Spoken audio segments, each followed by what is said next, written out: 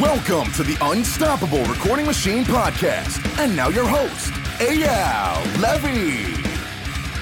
Welcome to the URM Podcast. Thank you so much for being here. It's crazy to think that we are now on our 7th year. Don't ask me how that all just flew by, but it did. Man, time moves fast.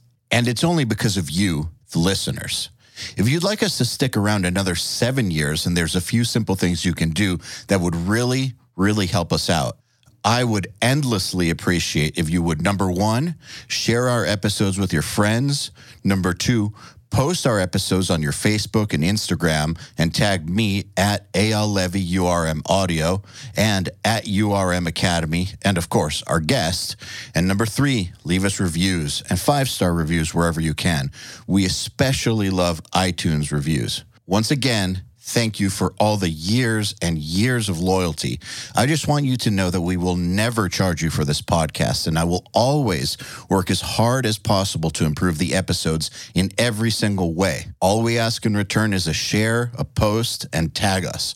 Oh, and one last thing. Do you have a question you would like me to answer on an episode? I don't mean for a guest. I mean for me. It can be about anything. Email it to me at eyal@urm.academy. That's EYAL@urm.academy. There's no .com on that. It's exactly the way I spelled it. And use the subject line, Answer Me Eyal. All right, let's get on with it. Hello, everybody. Welcome to the URM Podcast. My guest today is George Lever, who is coming back to the URM Podcast. He previously did episode number 253, and it's a great one. You really should check it out. George is a powerhouse of a producer and a mixer, and his client list includes bands such as Loathe, Sleep Token, Woven War, and a bunch of others. And you might know him also as a frequent contributor to URM. He's done a Nail the Mix. Like I said, he was on the podcast. He does a ton of YouTube content for us, lots of mix rescues. Like, he's a big part of our community and just a insightful, awesome dude. I present you, George Lever. Welcome back to the URM Podcast. Cheers, man. All I want to say is, like, what the fuck is up? Let's go. Like, yeah, let's do this. Yeah. All right, you were saying in the pre-interview that you're not so sure that you can really teach ambition or grind. What do you mean? I guess that extrapolates from I've wanted to. So we've talked about building a team, right?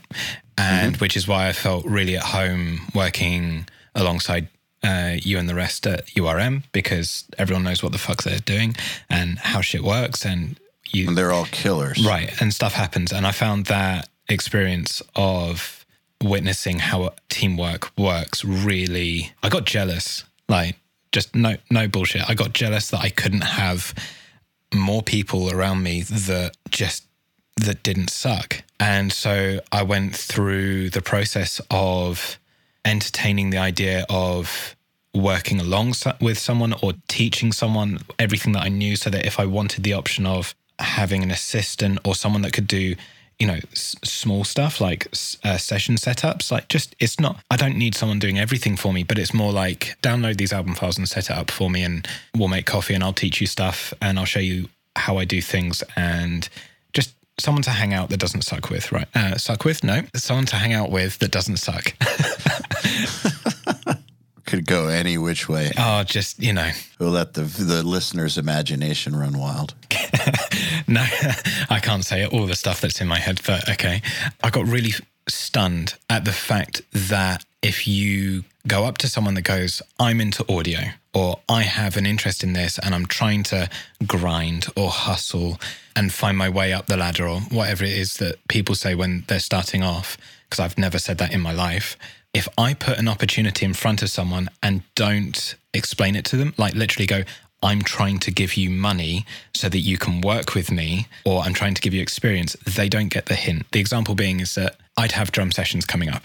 And for me, having someone there so that I can have someone that's in the live room moving stuff whilst I'm listening is really useful, because I can be like, oh, okay, this mic needs to move however far to the left. And having someone in the room that can hear me say that, do it at the same time, is like having a person that's a dynamount, but for mics and drums and stuff. It took 6 different people before someone turned up and was just like, I'm ready to learn.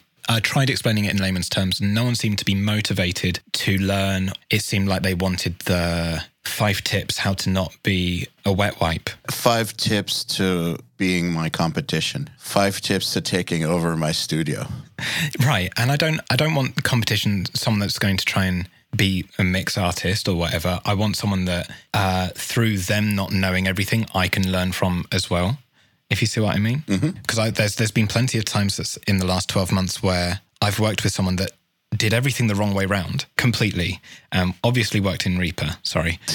But I was there going like, oh shit, by you getting it wrong, I now know, like, you've made a sound that I have not heard before, so now I'm going to reverse engineer how you fucked it up into something good, and then I'm going to have that skill. But you know something, though, that sticks out to me about what you just said?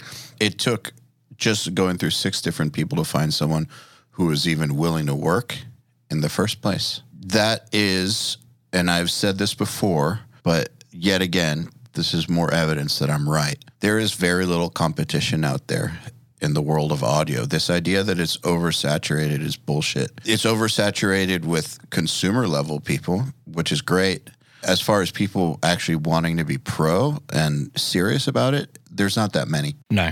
I was talking about the effect Joey had on the US market back when he started. And I was talking about this with someone that wasn't there for when it happened, because it was quite an abnormal thing to happen for someone to stake their claim, build a whole new subgenre, have a label back them in doing that, and then have this 5 to 10 year period where realistically, if you had that aspiration for that sound, it was him. That's never happened in the UK. I've never seen that happen in Europe. The fact that he could do it before consumer level audio existed, our YouTube audio world, whatever existed, I'm pretty certain it won't ever happen again. Not like that. No.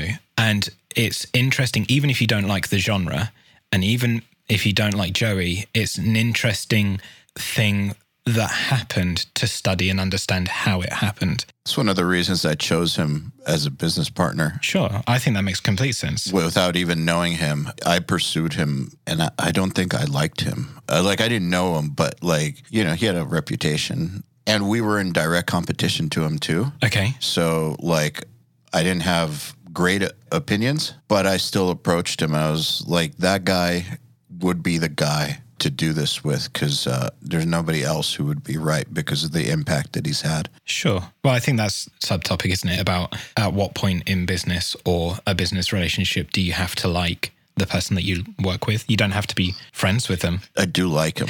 Now. Let me just say, he turned out to be a cool guy, but I approached him anyways without knowing him. Even with whatever preconceived notions I had, I still went for it.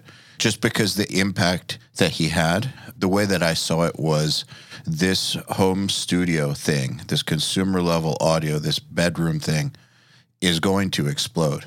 There's no way around it. I've been seeing it going in this direction for years and years and years in real studios. Joey tapped in before anybody. He should be on this team. Yeah. So talking about the saturation of the market or audio in general, when you look at what Joey managed to do at a point where realistically with the old school way of approaching things, where you had to have a studio, it was kind of seen that you had to have a desk, you had to have a separate live room, you had to have Neumann mics, you had to do it this way. He managed to encourage the market to accept an adaptation of how music was made. And the likelihood is that what happened then is probably going to happen again in a completely different way from this point forwards. We don't know what that looks like yet because the evolution hasn't happened, so we can't really predict it the same way it wasn't predictable back then. But if someone is saying the market is saturated, they really need to look at how history was, how things were before, how they are now. So I think there's equal opportunity for everyone at this moment in time, realistically, to find their place. It's not about saturation. It's about actually, is what you do valuable? Is it important? Does it matter? Yeah. Are you willing to do what it takes to make what you do matter? Right. Who was it, or where does that information come from with there's no room for me in this industry? Who's saying that? Lots of people. I've been hearing for a really long time, and people say this about all kinds of creative industries, but I've heard it a lot about recording. Don't move to LA. It's super saturated. Don't move to Nashville. It's super saturated. Don't try to become a high-level engineer. It's super saturated. Don't try to work for someone like Will Putney. It's impossible. Don't try to work under a high-level producer. It's impossible. All these kinds of ideas that people have because there's this weird notion out there. And I'm not sure where it started or how it started, but I know that it's out there because I deal with people who believe this.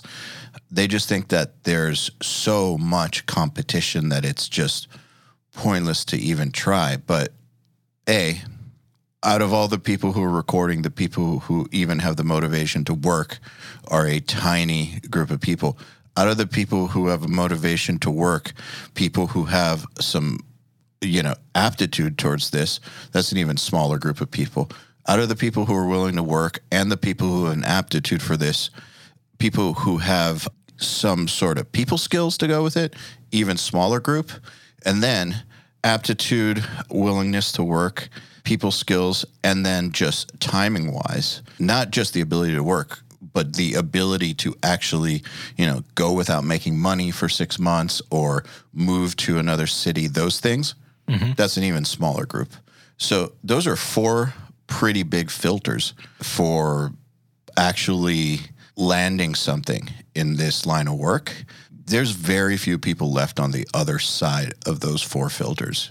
And I really do think you kind of need to pass through all 4 of them. Probably right.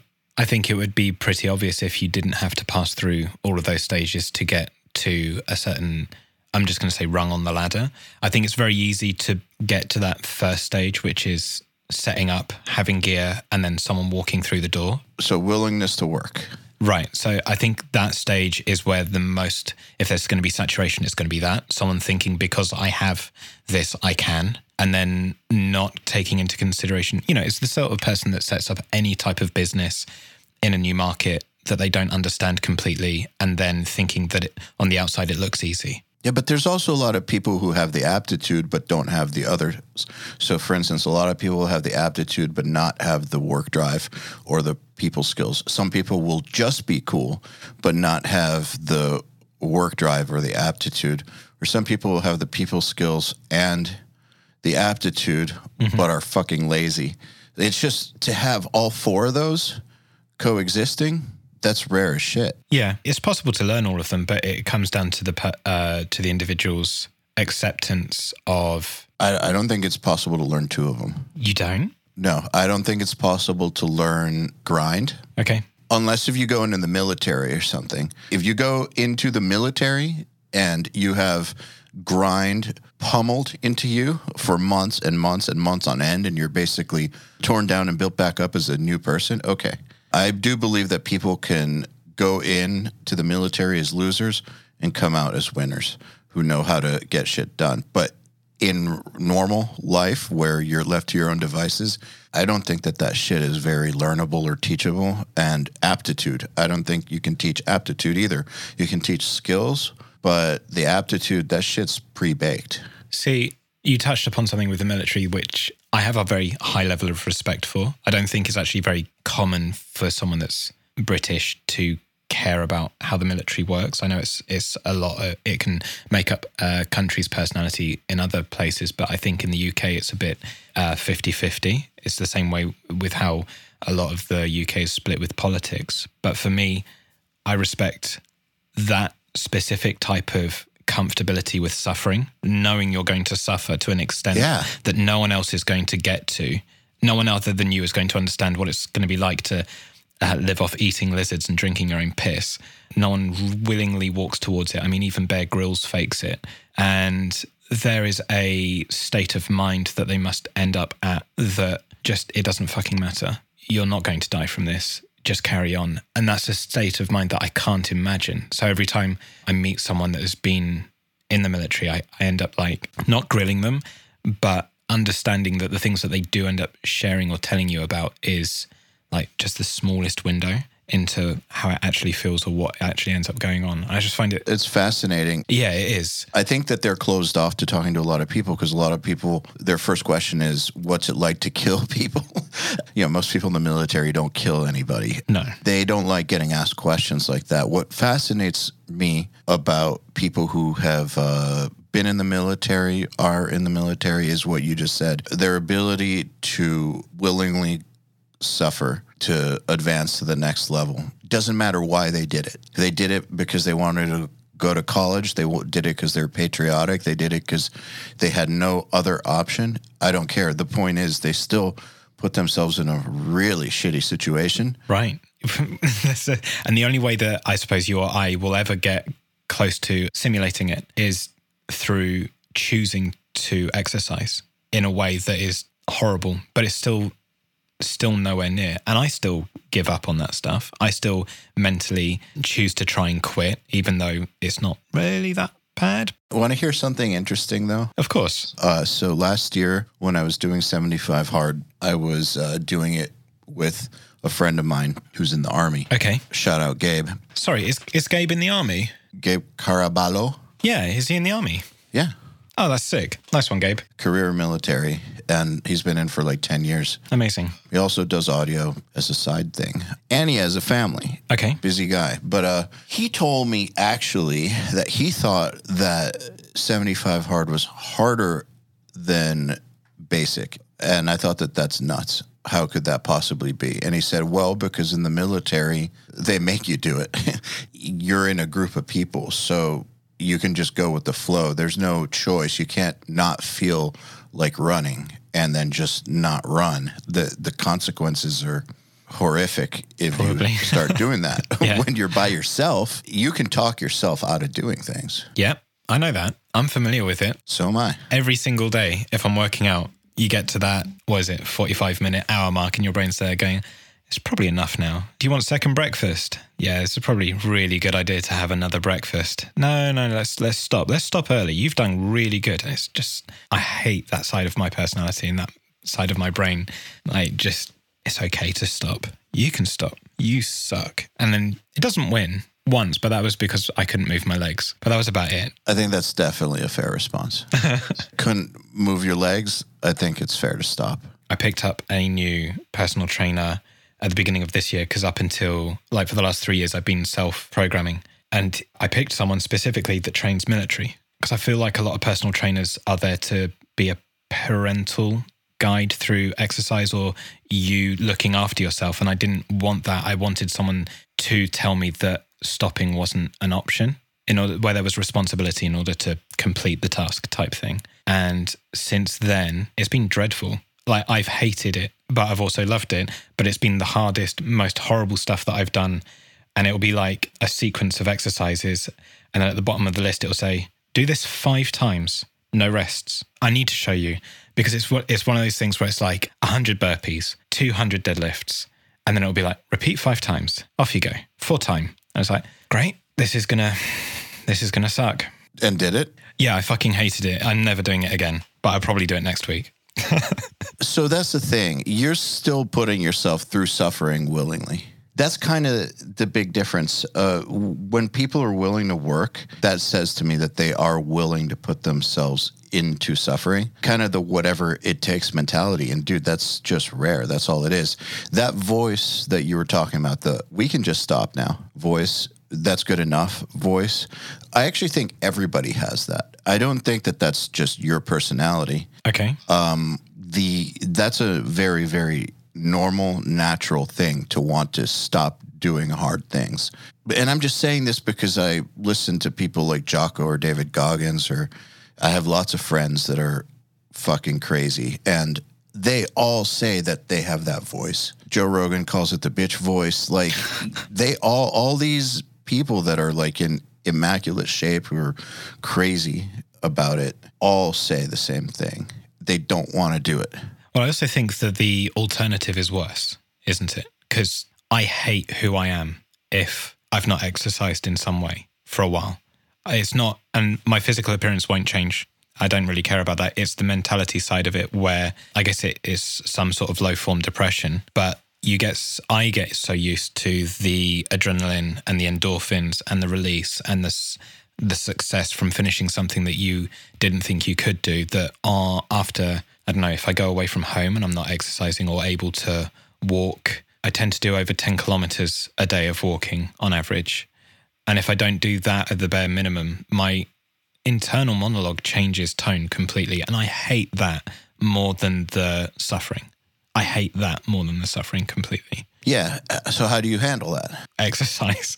Just do it anyways. Yeah, I haven't got an alternative yet, which makes me think that the dependency on exercise, although it's healthy, is actually unhealthy, because if that's determining my happiness or being on an even keel, I don't think that's a healthy relationship to have with it, because it's almost like a drug addiction when it gets to that state. If you hate who you are without it, or like a dependency when someone gets dependent on caffeine, it's not healthy to be all or nothing. It's healthy to be in control and understand how you control it. So how do you control it? I haven't figured it out yet. I guess it's a project. Yeah, it's like, I know that, the tick over is, as long as I do this amount of walking per day, I'm fine.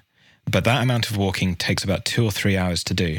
So then I have to decide, and then that either comes out of work or relationship time or whatever, or it's workout. So there has to be a better way. And when the gyms were closed, before I bought the equipment for home as well, when we were in the first beautiful lockdown, the only other way that I got around it was doing yoga. So that was something that I had found worked in a very similar way, because I fucking sucked at it. You'd think that just using yourself and holding a certain shape or stretching in a certain way would be easy, because we move every day. No, it sucks. No, it's dreadful. Yeah. And you've got someone on TV that also sucks. So you're getting angry whilst you're doing it. And they're talking to you in a really particular way, so you're getting even angrier. And then you've got to stay in this position that all you want to do is fart or throw up. But at the end of it, because it's something difficult and something you didn't really enjoy, at the end of it, it's all right. I can tolerate doing today a bit more. So yoga was a nice get around for it, but I don't think it's the answer yet. The next option will probably be the thing that helps find an even keel overall, irrespective of the medication. Do you feel like the ability to just do it is the same thing that has allowed you to, get better at audio, get better at video, like do the things that you do at the level that you do them at? Same voice that tells the evil voice to shut the fuck up, and you just keep going. Interestingly, with audio or with video, so something that's like creative, I don't have that internal monologue of stop. That hasn't existed of this is enough, or you can stop now, you've gone far enough. It's what I do have is the tendency to procrastinate, or did have. And when I realized that to choose to procrastinate is still spending energy because you're making the thing take longer by not doing it, I realized that procrastination doesn't make it isn't any better. It's still worse. You're just deciding that you want it to take longer when you decide to procrastinate. So it's just a lot easier to stop getting distracted on social media or anything and just get on with it. But typically with audio and video, I don't have that inner monologue of just stop. It's not really been a choice thing. That's interesting. I have the just stop voice with every single thing in my fucking life. Really? Yeah, oh yeah. Always have. Okay. I think that's interesting. It's a demon, dude. Yeah, no, I bet that I can empathize with. That's fucking gross. Yeah, it sucks. I think a lot of times when successful people say that they're lazy, I think they're being completely serious. And so people on the outside don't understand it. But successful, lazy people, their entire life is a battlefield mentally, because you're fighting your nature the whole time. So there's very little on earth that isn't, it's like, if I'm doing one thing, I want to stop doing that thing. Right. If I'm doing the thing that I stopped for, then it's like, well, I need to be doing this other thing. I need to stop this thing I'm doing. Like, I always want to stop everything I'm doing, and it's always a struggle, and I always need to work myself up into doing things. Yeah, I can completely relate to that. Always. I mean, all I've been doing for the last week, I haven't done any music. I've just been trying to get my studio into shape for the next thing that we do for URM and everything that comes thereafter with regards to video. And I got to sanding, and my brain was like, you could just put it all back together and not do it. I was like, this is day one. We're at day one and you're being an arsehole and you want to stop. And then we got to day two. So we did the first coat of paint of the studio. And then my brain was like, 1 coat is fine. I was like, it's not fine. You have to do 3. No, we can stop at 1. I need to do 3 coats of paint. Will you please just fuck off? Yeah, every single day. It's like, okay, so I can relate to that. I just thought it was laziness, but it is laziness. It's this like real strong drive to do nothing or to do less. Yeah, I guess that's why my ultimate goal is to garner enough success and income so that I can just sit down and watch the world for the rest of my life. You say that. I know it won't fucking happen, but that's the dream. Go sit in the woods and just watch the rest of the world, and then it's done. For 2 days, and then, Yeah. then you'll be ready to work again. So, all right, so the coat of paint thing. Yeah. That's a really good example, actually, because I've been to a lot of studios that were run by people who don't have that block when they're being creative, but they do about everything else. And they didn't finish those coats of paint. So they do, good work, but you can tell that like their place they started with a good idea and just didn't follow through because that voice got loud. And that's very, very common. People who don't have that block when they're being creative, but they do about every single other thing else. Now, I've noticed that the people who don't have that block when they're creative and they fight that voice with everything else tend to do real well. Or people who are creative who do have that block when they're being creative who just fight it, they do real well too. Point is fighting it. Right, because the way that I do it is just, it's quite literally just head into the wall and just get on with it. Or no, it is just run straight face first into the wall and don't give myself the opportunity for my brain to catch up and just get on with it. But finding what your mechanism for defeating that block is, once you get to that, it's not a trick, it's something else, but I don't have a word for it. But when you get that tool and you know that you can turn that on or off when you want to, that's a real asset. And I'm thankful that I have my method, even though it's not graceful, it's not elegant. It's just run at the wall, get it done. Bethany calls it raw power, George. So I'm just like, when we moved house and I'm there painting the house, it's not elegant. It's just get all the fucking shit in the house, paint all the fucking stuff in the house.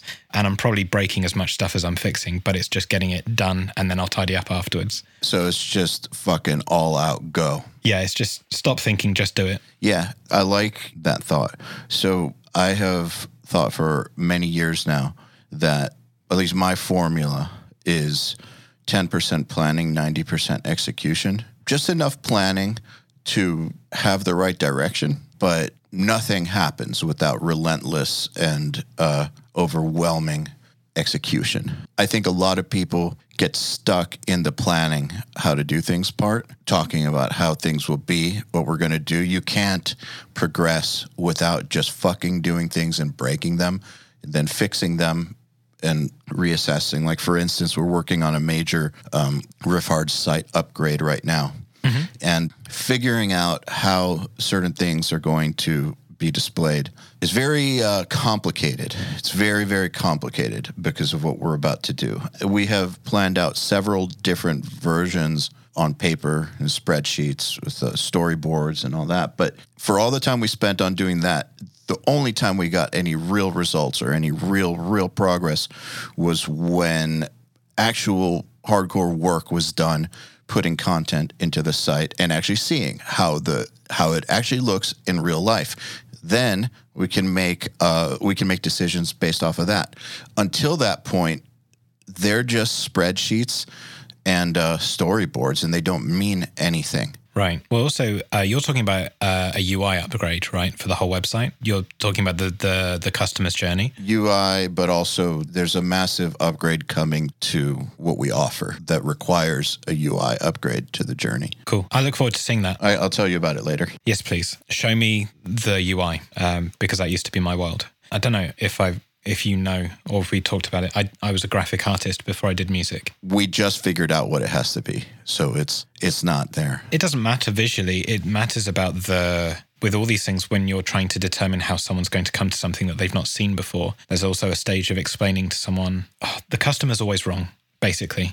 And in order for you to get them to engage with some things, you have to show them a way of interacting with either content or products that they've never seen before, that they then go, oh, okay, actually everything else is wrong. And the only experiences that I've had are based upon bad. The reason why I talk about this is because I'm doing software stuff, and that requires, so I understand this journey and this sort of pain again of trying to explain to someone why almost everything that exists at the moment within reason is broken in some way because they are building or designing based upon a design language that someone else designed that is also wrong. So like trying to find the way of doing something the most effectively with the least visible options in front of the person so that the choices that they get to make are not predetermined for them, but easier to make because they're refined in such a perfect way that they immediately understand that what they're looking at is a funnel. Absolutely. So that is the same as how you make progress in audio, in my opinion, when you're working with other people. Right. For instance, what's easier, talking about a change you want to make in a production or just doing it and showing people? Both. I disagree. I want to hear why you think option A is effective. Option A allows you to understand the person that you're working with better. So the better you become acquainted with that person with vocabulary, understanding what their shared vocabulary is, means that although you could show them this time round, if they don't understand what you've done, they may not be able to ask for it in future. So there's for me, and this is specific to me, I want to teach the person that I'm sat opposite with why I'm thinking this way and what the words I use are. Because in future, rather than them saying, oh, can you turn this down and turn that up? What they could say or have the opportunity to say is, that is clouding this. I'm not enjoying that. Maybe we can try this thing. I agree with you, but without actually having done the music part, that conversation is meaningless. Sure. Because if you're teaching them how to explain this thing is clouding that, well, you need to have something that's actually clouding something else and then not clouding it anymore to reference. So you have to do the music part. If you're just having the conversation about stuff that hasn't happened yet, it could mean anything, especially if what you're trying to do is get them to understand certain things that are in your head but not in theirs. If you're just using words, you can sit there and talk for a really long time and still not know that the other person understands what you mean, is on board with your idea, even likes the idea. Or if you just do the idea and then they like it or don't, then talking about it, well, A, you're going to have to talk way less than you did before. You can teach them about it. So I'm not saying don't talk, but out of the two options, I think that, so when someone is trying to convince somebody to take on their idea in a song, like a producer is trying to convince an artist that we need a different chorus melody or something. I just don't like this chorus melody. It should soar more or something. I don't know what language, just it should be a more soaring melody. I think this melody's too choppy. And the artist says, I don't really know if I agree with that. Start talking about how like, yeah, but it'll be easier to sing and blah, blah, blah. What difference does any of that make if they can't hear the soaring melody you have in your mind? They might think soaring melody means something completely different. So write the soaring melody, then explain. Sure. And if they like it, cool. And you can talk about what you had in mind. But otherwise, you're just talking about nebulous shit. Right. So what you're talking about is the hypothetical situation of how do you introduce someone to content when you don't have any? Well, yeah. And I guess just the difference between talking. Okay, so remember, when I said 90% action, 10% planning, the planning still requires talking. So in that scenario, with convincing a client of your idea, there's still talking in there, but the talking is based off of actual music, actual something that was done, not a hypothetical change. That's all. No, I understand. So then coming all the way back around to the original question, which is like, what's easier to do is to talk about it or do it? Then in that scenario, having a way of representing what you're talking about is far easier than trying to use shared vocabulary to get to the point where you're going to make it anyway. That's why I think that all progress in life, really, for not all, but most, comes through action. Most progress in life comes from action. Okay. I don't know. Action mixed with the right amount of planning and reflection, of course. Yeah. Like bookended reflection and planning. Yes, I agree, because I think the only way to make progress is to fuck up, is to make mistakes. Because I've met some people that are, in that sort of like transitional stage where they are at the earlier stages and they've not been to a studio. This is so weird that the common is that they haven't been in a studio with a drummer and a desk. Is that being the norm now is weird. But I have conversations from time to time with people that are going into a studio for the first time, and they are so scared about making a mistake that they think it's going to ruin the record or going to ruin the result that they sometimes end up cancelling that session. They will go back to type. They'll go back to what they know and what they're comfortable with. Mm-hmm. I used to think that was a generational thing, but I also think that it comes down to the education side of people. There's no one really there. No one in school encourages you to fuck up, really. It's just like you have to have all the right answers in order to progress. Now, if you have the wrong answers, then we're going to tell you the right answers and why you're wrong, and then you'll have to progress next time. But there's no one actively there trying to encourage people to experiment in order to understand what music is made of or what those actions create as a result.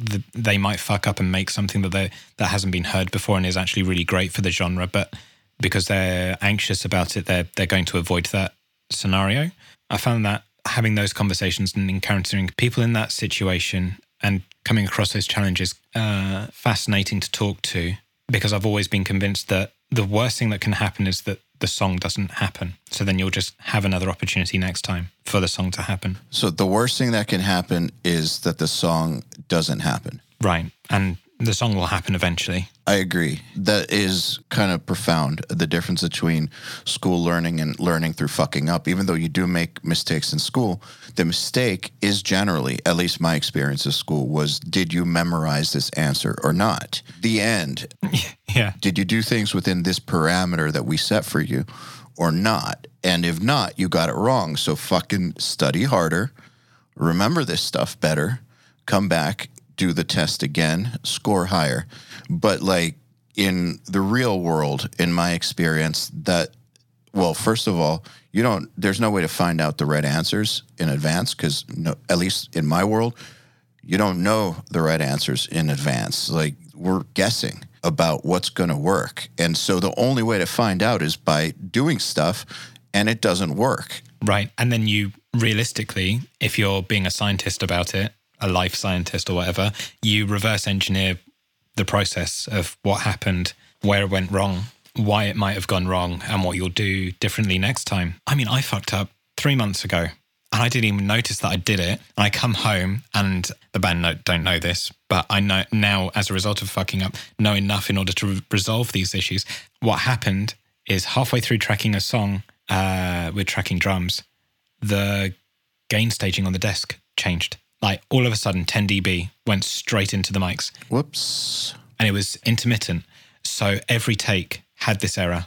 And I didn't notice because it was happening so quickly that it would be halfway through a tom fill and then all of a sudden you've just got this. Was it an electrical problem? Yeah, it was like a pad coming in and out. Got it, yeah. Yeah, and so, you can't recover that information. When that's gone, that's gone. And I sat there and I looked at it and I went, I have not made that mistake. I have not made that specific mistake in years, like not double checking that the desk had been serviced. It was the first time I'd been to that studio, but I just started laughing at myself. Like it's so dumb. Like the songs are fine. The songs are finished and they're out in the wild. So no one noticed. But for me, I look at that and I go, never going back to that studio. Need to remember to check the desk. Need to remember to ask when the last time that desk was serviced. It's not on me, but it is also on me. So next time, don't do that shit. It'll never happen again. Probably not. Probably not. So I was talking to somebody who, I don't know if they ever signed up for URM, but they took all my Creative Live classes back in the day. I guess I kind of recorded this band back a long time ago. And the main guy in the band was always asking me recording tips. But then he would always start asking me like advanced stuff, which made me want to stop helping him because to me, that's a red flag.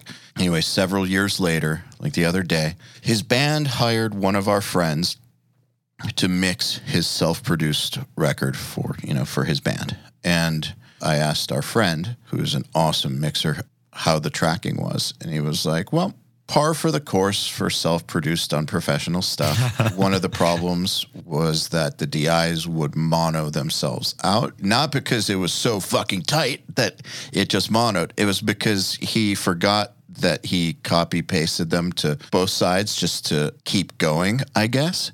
So I talked to him about it, and he said he just forgot that he didn't double certain parts for real. It's like, how do you forget that? And then he said, look, back in the day when I was asking you for advice and you say stuff like, make sure you've got no noise in your DI, like all these kinds of real fundamental but real important things that if you don't take care of them, you might have problems.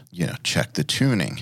Just have your guitar set up. Things like that. He was kind of blowing that stuff off and wanting to move towards parallel compression, MS processing, mixing huge arrangements, like shit like that. And he told me that he will never ignore the simple stuff again because he just learned in a very embarrassing way what happens when you just try to make everybody think that you know everything and you have no fundamentals under your belt.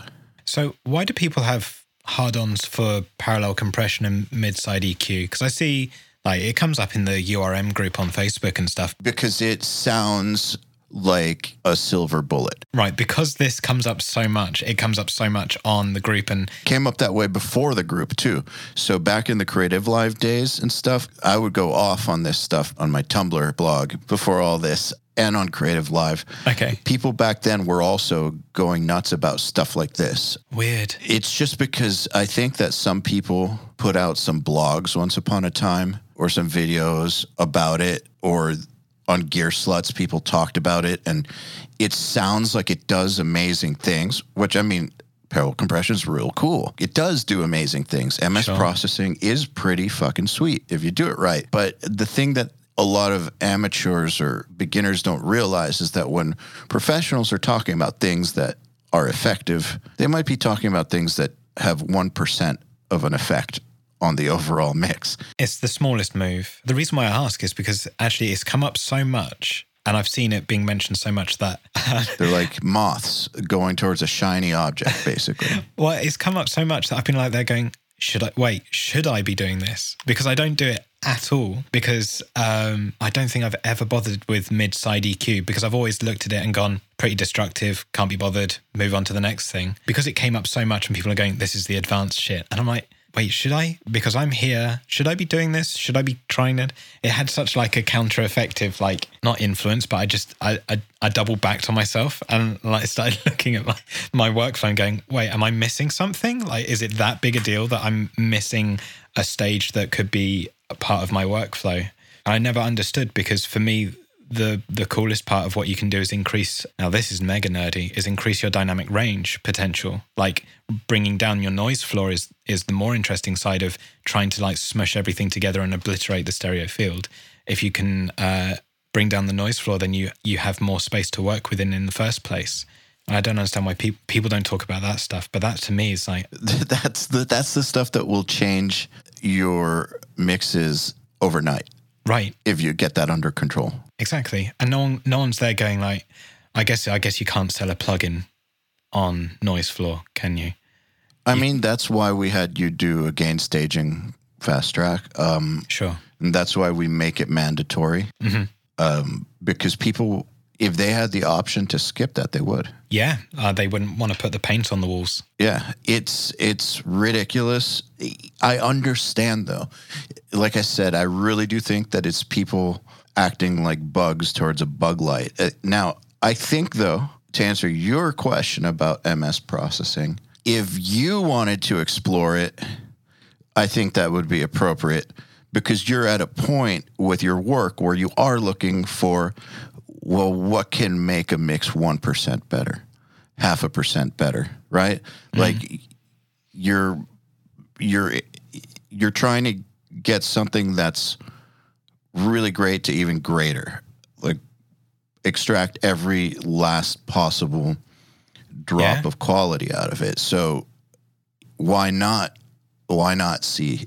Well, But at a beginner, man, that's not the thing they should be worried about. No, not at all. But I guess to answer your point on that is because I was always taught that the end result should re-feed and reinforce where you start from. So if the end result is bad, it's not about throwing more tricks into it to get that 1%. I always feel like the end result is a direct reflection of how well I did at the very first stage, I guess. So did I get the tracking right? If the tracking or the timing determine how big your mix feels, how wide it gets, and then how tight it is or how gridded it is. Which then equals how loud can your master get? Right. And so that refeeding the initial stage or going back or getting a mix done and then going, actually, if I edit this a little bit less good, if I actually make this slightly worse, it'll sound slightly bigger. And if I make this slightly tighter, it'll actually sum to mono a bit easier.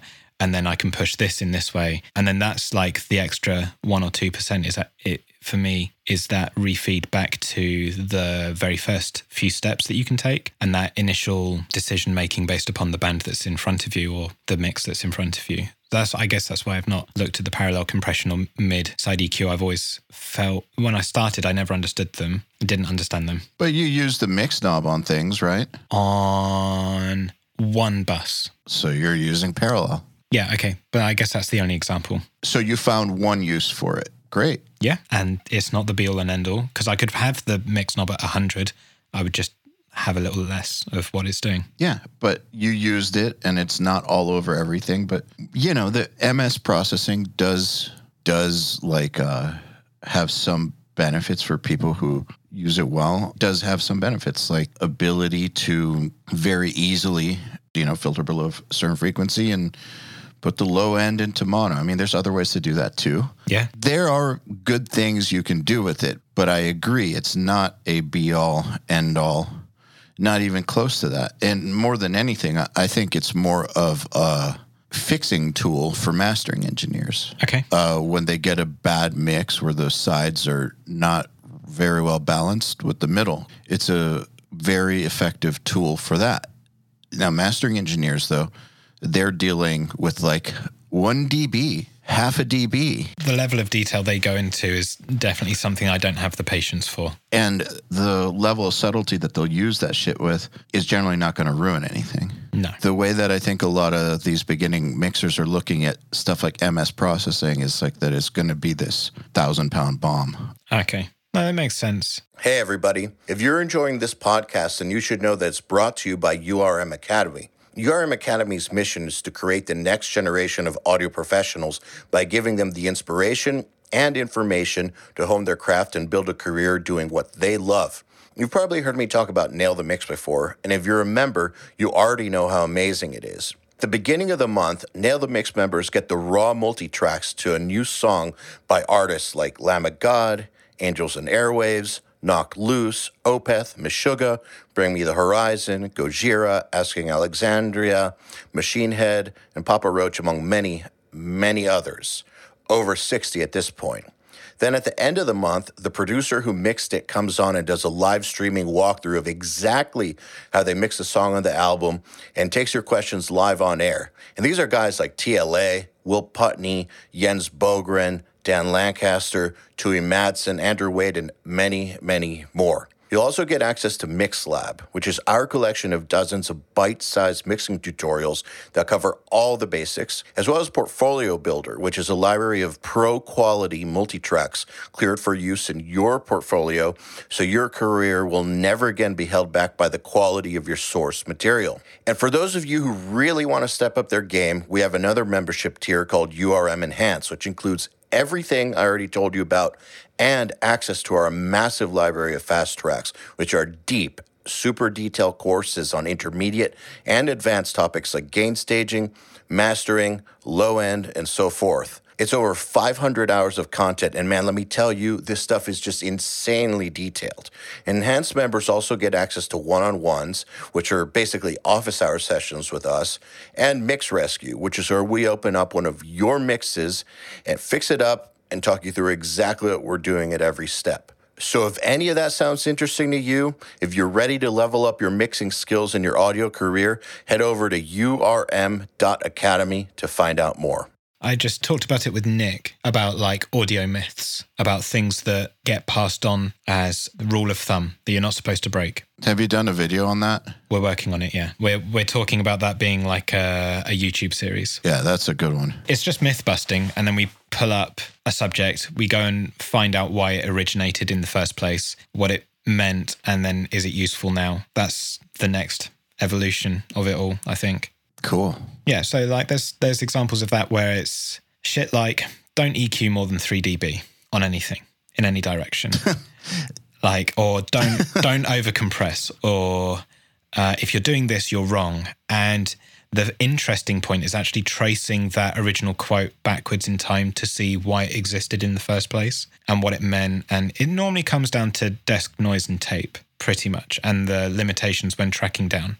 But to see people carrying it as like gold in the digital age and having to explain why that's not a thing anymore, especially with 32-bit floating point recording, it's, do whatever the fuck you want. If it sounds good, fine.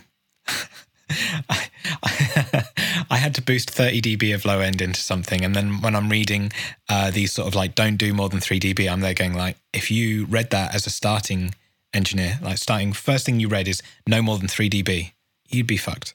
You'd stop, and you'd be questioning yourself over something that has no place in the job now. And so having these sort of like, it's not snake oil, it's just being able to sniff bullshit and think outside the box, think for yourself, use your brain a bit, follow the breadcrumbs, encourage people to do their own research and see if they are sort of being misled or not. High pass everything.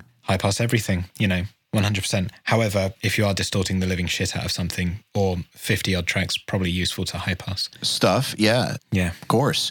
But high pass everything as a rule, just period, just high pass everything. I got asked, when you export stems for bands to play live, do you high pass it again? I was like, what do you mean high pass it again? But don't you high pass everything? He didn't reply. I was like, why would I high pass it without asking them when I send it out? And then I was like, where did that question come from? Where did he get that? It's a shame he didn't reply, because that could have led to another episode in order to follow down. But the idea that people end up with these little things where it's like, you must do X and you must do Y.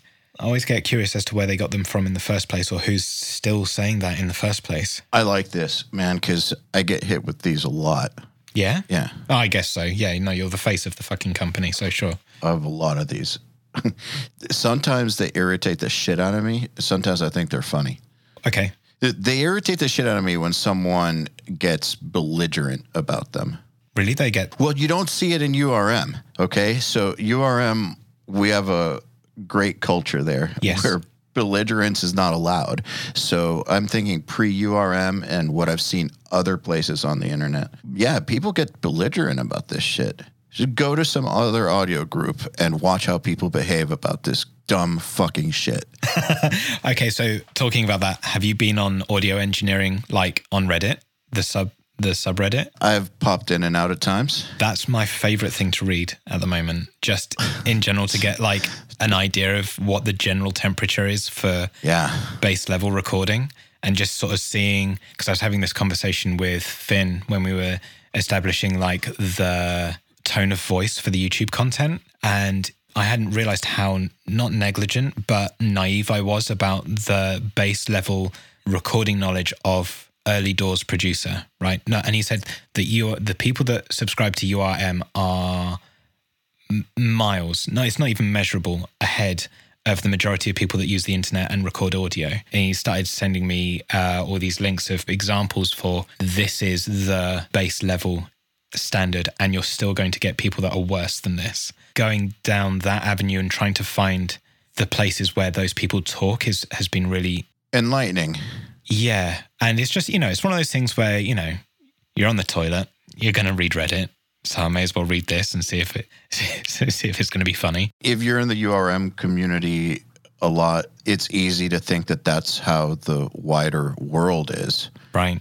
But it's not. I've had a couple of like our friends, get a little frustrated at times with people in URM for not understanding certain concepts. And I will stick up for the students and kind of put them in their place, because I'll be like, dude, first of all, they're not your peers. Your peers are in there, but these are students. A. B. They're trying to learn. C. Go to some other groups and see what it's like. Then come back, because you should just shut the fuck up and appreciate that there's this many people who are really trying to get better, right? Who are being cool. Doesn't it make you pine for how the Sneap forum was? Yes. That was cruel for it existing in the first place, especially at a point in time where the internet was still quite early and people were obviously managing to think outside the box a lot easier back then. That's what I'm trying to have this be, is the new version of that, where I can see it. 5 years from now, 10 years from now, there will be a whole generation of pros who met on there. I hope so. But however, the difference is it still exists, and it's right 20 times bigger than it is now. But yeah, thinking back to the way that the Sneap forum used to be before Andy dipped on it, it was awesome because there were so many people who were trying to legitimately learn, who were not interested in tearing each other down. And there was an authority figure, Andy, who was helping. He wasn't helping much, but he was helping here and there. There isn't much of that out there still. That's why I tried to make URM kind of like that, where community of people who are legitimately trying to learn with real authority figures, except they're actually helping.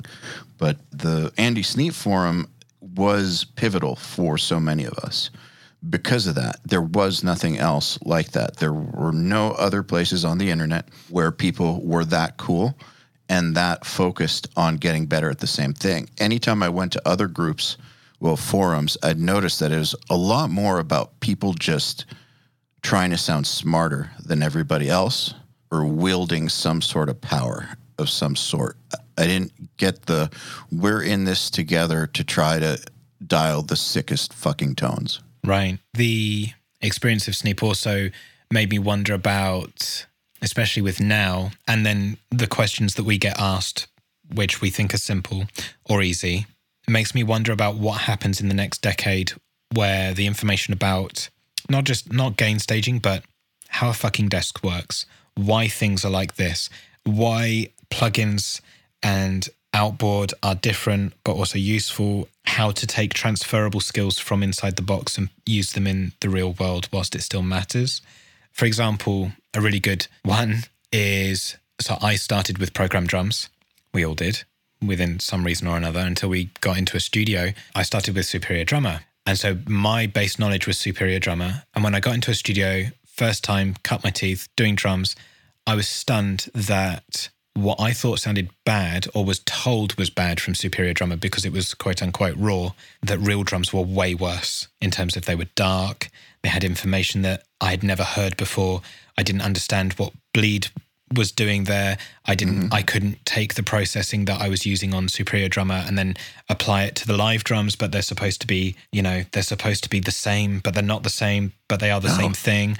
There's going to come a time, I think, if we're not careful, where that knowledge or that way of thinking of why real audio that exists outside of the box, I suppose, why it sounds the way it does and why things work the way they do, and how much effort it takes to get them to the point that people are used to because of convenience. And it's not that they're doing something wrong, it's just that you kind of been not lied to, but just misled a little bit. But this is why your tricks or your skills won't be completely applicable starting from the computer going outwards, but everything that you learn in the real world going back into the box will definitely be applicable. Does that make sense? No, it makes sense. But what I'm wondering about, what you're wondering is, do you think that it's just going to get like real bad or something? Or like, do you have a pessimistic outlook on that? Because I can't tell. No, I'm just curious, because I never thought I would get asked the questions that I'm getting asked every day. I never thought that someone wouldn't be willing to take the time to understand if they don't like why something they're doing sounds bad, or why they don't like the sound of it, that they're not willing to experiment in order to find out how to make it sound good, or how to improve upon it, or how to follow the breadcrumbs. And if it's something as simple as a guitar DI, if they're going from doing something as complex as doing MIDI programming up to real drums, and they don't have someone as a mentor or a thing to follow or something that explains it to them, there's going to be a likelihood where it will be, sounds bad, stop, not going to bother, because it's not as good as the plugin. I don't know. Okay, so the question though is, isn't that just their certain individual's personality type? I hope so. But I always find it interesting that the question exists in the first place, because I never asked those questions, even when I was starting. What this means is my expectation is for everyone to consider things the way that I do, which is not going to be happening, but that's my internal bias about it. Yeah, so I think that what you're describing has nothing to do with the time period or the generation. I think what you're describing is just some people have this chip that they're installed with where if something isn't good enough, they're going to keep going until it is. And I don't really think that that's another one of those things that I feel like is partially more nature than nurture. I've met lots of different people in this world at this point, and I've noticed that there's a certain type of person that if they're not satisfied with something, nobody has to tell them to question it. They just do it. They just know. They know they're not happy. They know they need to keep going. And so I do believe that 10 years from now, no matter how things evolve, there will still be people who, maybe they came up through the bedroom and never stepped foot in a real drum room until they were 25 or anything like that, who their first experience of working with real drums is fucking horrific because nobody uses real drums anymore. It's like tape or something. But they'll still want to learn how to get good at it because it's in front of them and they have to. I just think it's a personality type, man. Okay. I'm glad you do, because it intrigues me because it's what I'm faced with, right?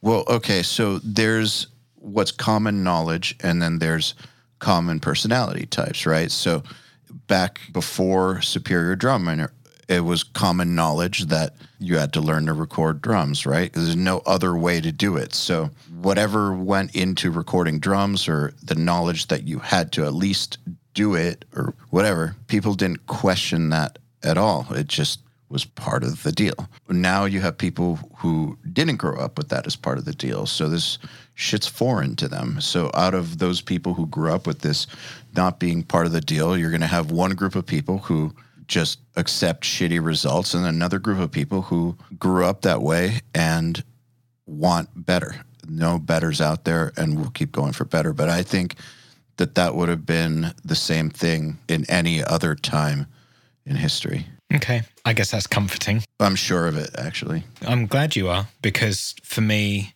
looking at what I have in front of me, if I say we weren't having this conversation, I'd be looking at the evidence that I'm presented with, which are these questions where I go, fucking hell, dude, mate, like Google exists and it has an archive. You are capable. And the fact that the question has come to me and they haven't, like, it takes longer for me to reply than it does for you to search for it. Yeah, there's a reason for why you can Google it. Isn't that a website? Or just Google it? Man, I don't remember what it was. Is it Let Me Google It For You? Yeah, letmegooglethat.com. There's a reason for why that exists. Yeah, because then you can send them a link and it types it out for you and press enter for you. Yeah, someone made this because of what you're talking about. It's not just audio, it's people. Right. I try not to get bummed out by it, but I see these questions come in and I'm like, you have access to more than I did and you're fucking it. Please, like, come on.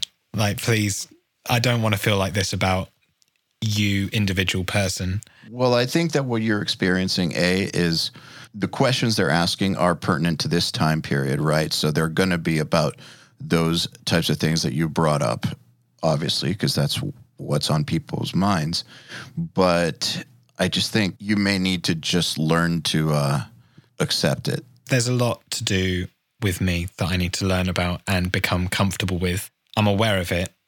And I find it really fucking difficult, but I'm at least aware of it. One of the things that has been hardest for me to learn, and not just learn, but utilize and really incorporate in my life, is this understanding that people don't think like me. They can't. How could they? They're not me. And not just do they not think like me, but a lot of people think very differently than I do. They're just wired completely different. I used to have problems with people like back in the band days and some of the production days where I think I'd be a fucking monster asshole because I'd see a solution to something that's just so goddamn logical. Yeah.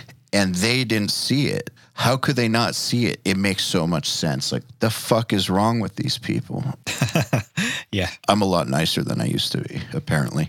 With URM, especially working with Finn, it's helped me get a lot better at this. And even now, I'll have things where I will see a very clear solution to something or have a vision for something and realize that I'm the only one that gets it. And that's okay. So it's my job to help other people get there too, or to get them to buy in. Even if they don't understand it, they should trust me on this, rather than me getting angry that they don't see it the way I see it. Like, I remember nobody understood the idea for the Fast Track library. Nobody. Okay. I had to fight really hard to not just get that started, but to keep it going, even if after it had been going for years. It's like our most stable product by far. It's more stable than Nail the Mix as far as retention goes. What's that? You get retention statistics on the Fast Tracks? No, we get it on Enhanced. Right, okay. And we know what people in Enhanced watch. Sorry, I get geeky over that shit. Okay, that's cool. We know it's not Mix Rescue, even though it should be. So here's the thing. Mix Rescue, I think, is one of those things where, like, the most motivated 15% fucking love it. And for those people, it's really important to do it, because those people who love it are the ones who are the most dedicated students. And they think that Mix Rescue is our best content. So it's one of those things where if you just did everything based on numbers, we would get rid of it. But numbers alone aren't enough. What type of numbers and what the numbers mean, that's a lot more. If we were to remove that because it doesn't get as many views as the Fast Tracks, we would be taking away our most dedicated students' most valuable resource that we provide. Anyways, things like the Fast Tracks, like, it seems like so obvious to me, this library and the idea for it, but nobody got it. Right. And I didn't understand how it didn't make perfect sense, but it didn't exist yet. So how could I have expected people to get it the way that I saw it? Instead of making it adversarial, I did it in a way that was more, I guess, team-like. Anyways, my point just being that it's hard, man. It's hard to come to the realization that people are just not going to see things and feel things the way that you do, even when you're right. Even when things are so glaringly fucking obviously right. You just have to deal with it. To further that, I got into a thought process. I was asking hypothetical questions with the band that I was working with. It was a couple of months ago. I got myself into I don't know if you do this, where you end up with a hypothetical scenario and you end up in a loop about it. You keep ruminating on it. What do you mean by a hypothetical scenario? Hypotheticals, full stop. So the example being is that we all think individually. We all learn language individually. We all understand words to be what we determine them to be. So we end up with, we can agree what one word means, but our understanding of it will be unique to us, which then hypothetically would mean that it's fair to assume, based upon our own unique experience of learning a language and then understanding what each word means, it's almost impossible to share what you feel and think directly, articulately, in a way that someone else can receive it and then understand it exactly how you mean for it to. So there's no perfect way for you to say anything. So there's a scenario out there where you can then extrapolate that to, you will never be understood, ever. Mm-hmm. And that I found really, really difficult to come to terms with, because with the jobs that we do and the world that we choose to work within, actually everything that we do is communication in one way or another. And I couldn't get around the idea that everything that I was doing, irrespective of the efforts that I was putting into it, still probably meant that even if I got it completely right, it doesn't matter if it left me perfectly. The person on the other end can still interpret it incorrectly. And so then, yeah, I just ended up in a loop for a little while. It lasted about 48 hours where I was just going over it again and again and again about, well, what if I do this? What if I change that? And in the end, like you say, I just had to come to terms with the fact that I can only do my bit. I can't really determine how someone else ends up interacting with what I say or do by the end of it. But it just made me feel, I don't know, it was a challenge. It's just another challenge, you know? Yeah, it's sad when you realize that there's no way out of that one. No. But the thing that's cool about music is that I think you can get closer to it than with words, with music. I agree. There's a nice side about it, because then it comes back round to the thing that we talked about earlier, which is what's better, do you show someone or do you talk to them about it? And then this whole rumination kind of reinforces that, the efforts that you should go to in order to make sure that when you're putting something down, that it does its job as well as it can do without you having to try and explain it. Well, it's a tough topic. At the end of the day, no matter what, even if you get people to buy in, they still don't understand it the way you do. Nope. The most you can hope for in a successful communication is that people go along for whatever reason. Even if you've done your job, they're still not going to feel it the way you feel it. They're not going to hear it the way you hear it. They're not going to understand it exactly the way you understand it. It's just impossible. So even if you are successful, there's still a level of separation between you and them, always. Yeah. Why do you think it is then we persevere to continue to try or to continue to do? Because we're social creatures. Isn't that fucked? Yeah. Do you not think that's fucking mad that we are designed to socialize, but we're really bad at it? I don't know. And this is why I ended up in a cycle and just ruminating over it and getting like obsessed about it, because it was something that I'm sure you must do something similar when there's a problem or a thing that you come across and you go, well, there's obviously an answer to this. And I just have to find the right way of thinking about it to get around it. And I just ended up locked on that. And I was like, yep, I have no answer. And 2 days later, I have a worse answer than I had 2 days ago. It's just something that you end up having to come to terms with. The thing that I come to terms with in those types of situations, my way out of those is I start asking myself, well, what's the best I can actually hope for here? Right. Like there's how I'd like it to be, but what can I actually hope for out of this? And just accept that, for better or for worse. For better, for worse. It makes sense. We have a few questions from listeners I'd like to ask you. Sure. Okay. First one, what is your best MS processing trick? I'm just kidding. All right. From Irene Genova. Can you give us any advice for providing extra value as a producer? There's so much competition out there, and it's difficult to differentiate from the rest. Yeah. Seems appropriate for our convo. Man, I did not think today would be like this. What did you expect? Well, I expected like mild nudity, at least some nudity, and then for us to just be talking about mid-side EQ. Well, we are. Yeah. Value. Well, what does that even mean? I want to stay top level on this because I think it's probably pretty easy for me to end up getting too philosophical or deep about it or going down the rabbit hole. But the simplest way of adding value is making sure that the way that you work is irreplaceable by anyone else. So that takes a lot of shapes and can look like many things. But being irreplaceable is being more than simply someone that manages to press record or make something sound good, because there's always going to be someone that can make something sound better than you, but there's not always going to be someone that is as good as you are at being you. So then finding the unique thing that you can offer someone is going to be your value. For me, I like to think that my way of introducing value to a band beyond the music is understanding how they can better connect with the people that they want to reach, how they can utilize the things that they have around them in order to do that, how they can better tell the story that they're trying to tell. Turns out that the managers that they have don't do that, which is their job, but they don't do it. And so I spend the time walking them through understanding what the current climate looks like. So right now, at the moment, it's actually a lot about how to survive what's going to happen when we come out of our current pandemic situation. There's going to be a flood of information that happens, and how you stay top of mind during that. There's going to be a pandemic of information within music. There's going to be too many people releasing music and not enough places to play shows. And the people that are more important are going to get all the headlines. And the people that are doing DIY are not really going to get seen as much. So it's about how to navigate that, helping them understand what that climate can look like and how to devise tactics. That's my way of providing value to someone else that is completely outside of the job at hand. So your version of that may be something completely different, and it also may be something that I myself can never do.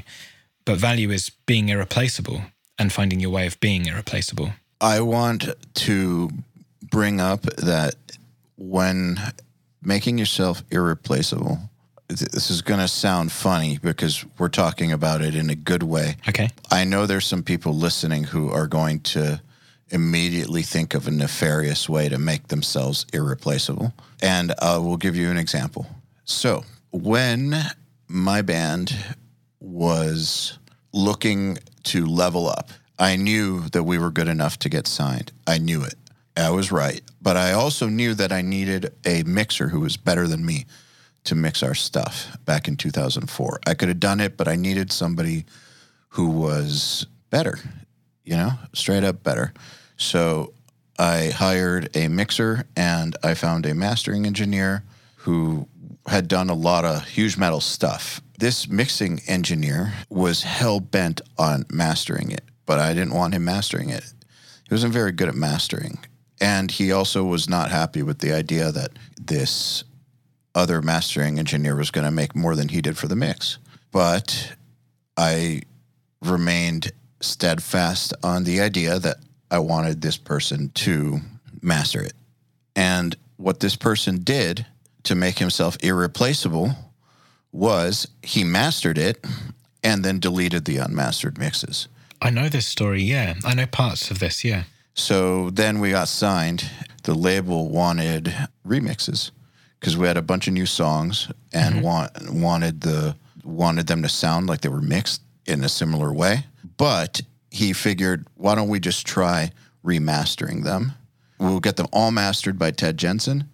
Maybe it'll save us from needing a remix. Guess what? The unmastered mixes didn't exist. So that was just not possible. So it had to be remixed, at which point the label decided, well, someone else is mixing it. Mm-hmm. Someone else is Colin Richardson. So anyways, I've seen when people try to do nefarious shit to try to make themselves irreplaceable, that they become replaceable. The best way to be irreplaceable is by improving people's lives. You make their songs so much better when they work with you that why wouldn't they work with you? The things that you help them understand about the world are so profound that why wouldn't they keep coming back to you? Just the process of working with you or knowing you makes their lives better and easier. The end. Right. The one that I'm practicing at the moment, over the last couple of years, a lot of bands will have reached out to me in order to be the closer. I will be the guy that they bring the demos to. I will determine what their identity is. I will design that sound. I will help them be unique. I will determine how to take their MIDI and how have personality. But the problem I found myself facing with that is that actually it's my music and they're just playing it. And I don't like that feeling. Not because I want that music. It's more that it means that there is a situation here where I might be squashing their personality by me being the overarching personality in the music. So now the practice is actually, at the moment, is I'm trying to find as many ways as I can before they get to me of enabling or encouraging them to actually not spend time with me. So it means paying me less, but then there's more of them in the music. It takes longer and the outcome is more unique. And it raised a point to me that, is it Albini? It might be Albini. He doesn't do anything, does he? He lets the band come in and be them, and he amplifies that. I just talked to him, actually, about this. He's a conduit, according to him. Right. So I really spent a lot of time in the last year trying to learn as much about the things that I don't know about and understand the parameters of our job and the vastness of it. Because you have people like Albini, and then you have Rick Rubens, and then you have Eric Valentines, and you have different types of engineers that get involved or choose to live on the peripheral and ensure that you are amplifying their personality as much as you can. And I found that really fascinating that you can have all of those different types of successes, that I decided that for some of these bands, did not want to be imposing myself as much on their music as I was.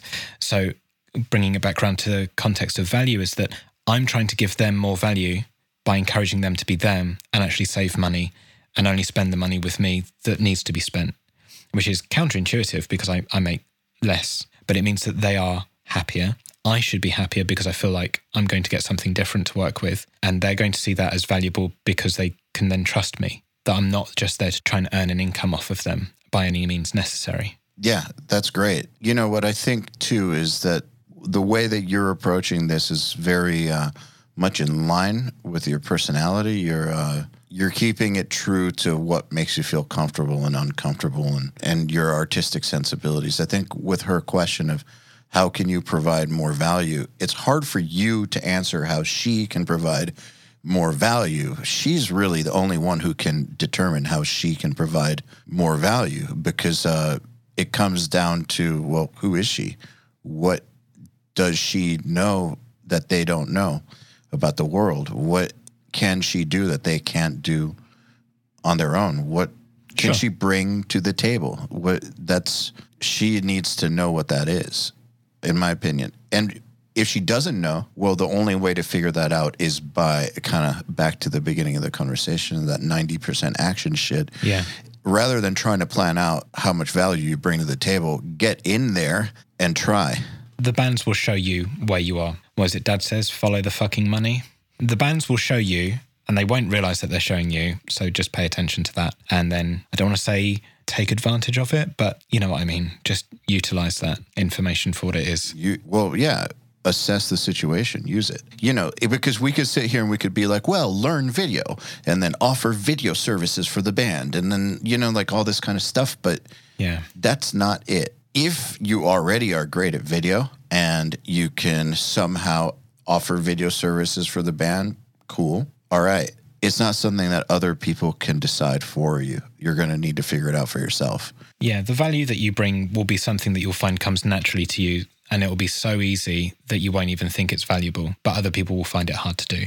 And that'll be the thing that highlights what it is that you are naturally good at, that you should be taking notice of. Yeah, absolutely. All right, question from Dario Castillo, which is in the previous podcast, you mentioned that you have a regular working schedule, 9 to 5 type. Mm-hmm. Have you managed to maintain that type of schedule? No. Has anyone? It's been 12 months of, I probably would have had the air not been poisoned for 18 months. And within reason, yes, I keep a very similar schedule, but that schedule changes. So the routine's allowed to change, but not being in a routine isn't. Makes sense. Salvatore Sam Guayana says, how are you so incredibly handsome? When a mummy and a daddy love each other very much, they have a special cuddle. That's right. And either it can turn out great, turn out bad. There you go. Cody Kavanaugh, how is the current studio renovation going? What are some challenges you've run into that were unexpected? What you think looks good and what actually looks good, two very different things. And then it's a completely different thing when you decide to bring a camera into the fold. There are two common materials that end up in studios that are the absolute worst to have for filming. One is natural wood because it's the same color as your fucking skin. And the other one is raw brick because it's also in the same area as your skin on a color chart. So if the light is wrong in that room, you're screwed. And then you have to start all over again. So the renovation has been easy. Coming to terms with the fact that the renovation had to happen was not easy, because to fix everything that I discovered as a result of starting YouTube and starting filming and making content was not easy to come to terms with, because it's cost thousands to do. But it's done. And, well, it's not done. We're halfway because it's never finished, although I'd like it to be done. And so the paint is on the walls. And now what I've got to do is what is called set dressing. So the room functions. Today was the first day I got to listen to music in here with all the new treatment and stuff, because I took out all my DIY treatment and brought in professionally designed treatment, it's made a bigger difference than I wanted it to, because I didn't want my ego to take a hit. But basically, turns out if you want to acoustically treat a room, you can't just put Rockwool or Owens Corning in the room and it's magically okay. You kind of have to, apparently you have to take physics into consideration. And crazy. Yeah, I will do a video for the URM YouTube about it. I need to obviously find a way of telling the story so that it's entertaining and interesting. But yeah, the ego took a big hit on the whole process of it. But it was worth doing, even if it did make me feel stupid. It's one of those things where once you learn how to do it right, you can never go back. Yeah. Also, the thing that you realize is that we talked about making mistakes. So falling forwards, right? I spent money making those mistakes. So there's often like a cost argument between pro and DIY. Sunk cost fallacy.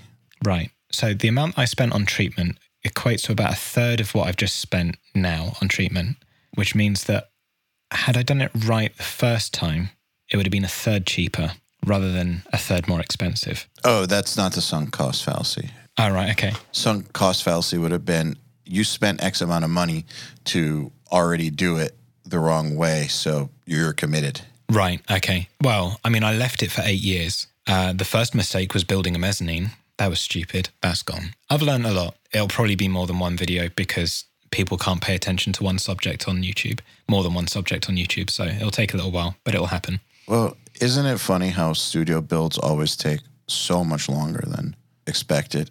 Because that planning thing, planning is only so good. It takes longer. And then if you want it to look good, have I shown you this? Oh, cool. These are the new lights that are going into the studio. I'm like looking up as if that makes... Yeah. They light up and down, and you can change, this is nerdy again, you can change the diffusion, so how soft the light is in them. And I wouldn't typically put this in a normal room because it cost a lot of money to go and find them and for them to be right and not flicker. And when I film in here, it's going to look so sexy and so good that it will have a value. But there's doing the renovation side and a studio functioning and sounding good. And then, you know, like you were saying, you can see when people have put care and attention into the additional coats of paint and whatever, and that has a different value to you, or you take that to mean something about that person's personality or their sticking power, or however you choose to look at it. It means something. Yeah.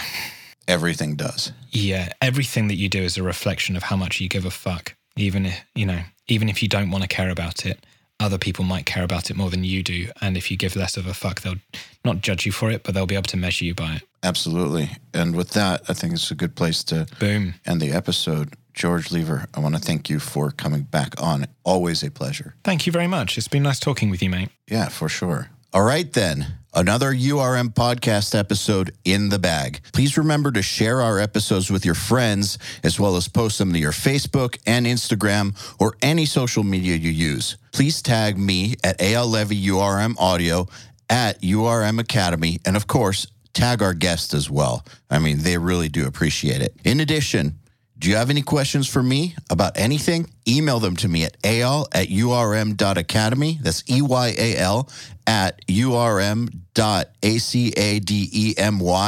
and use the subject line, Answer Me AL. All right, then.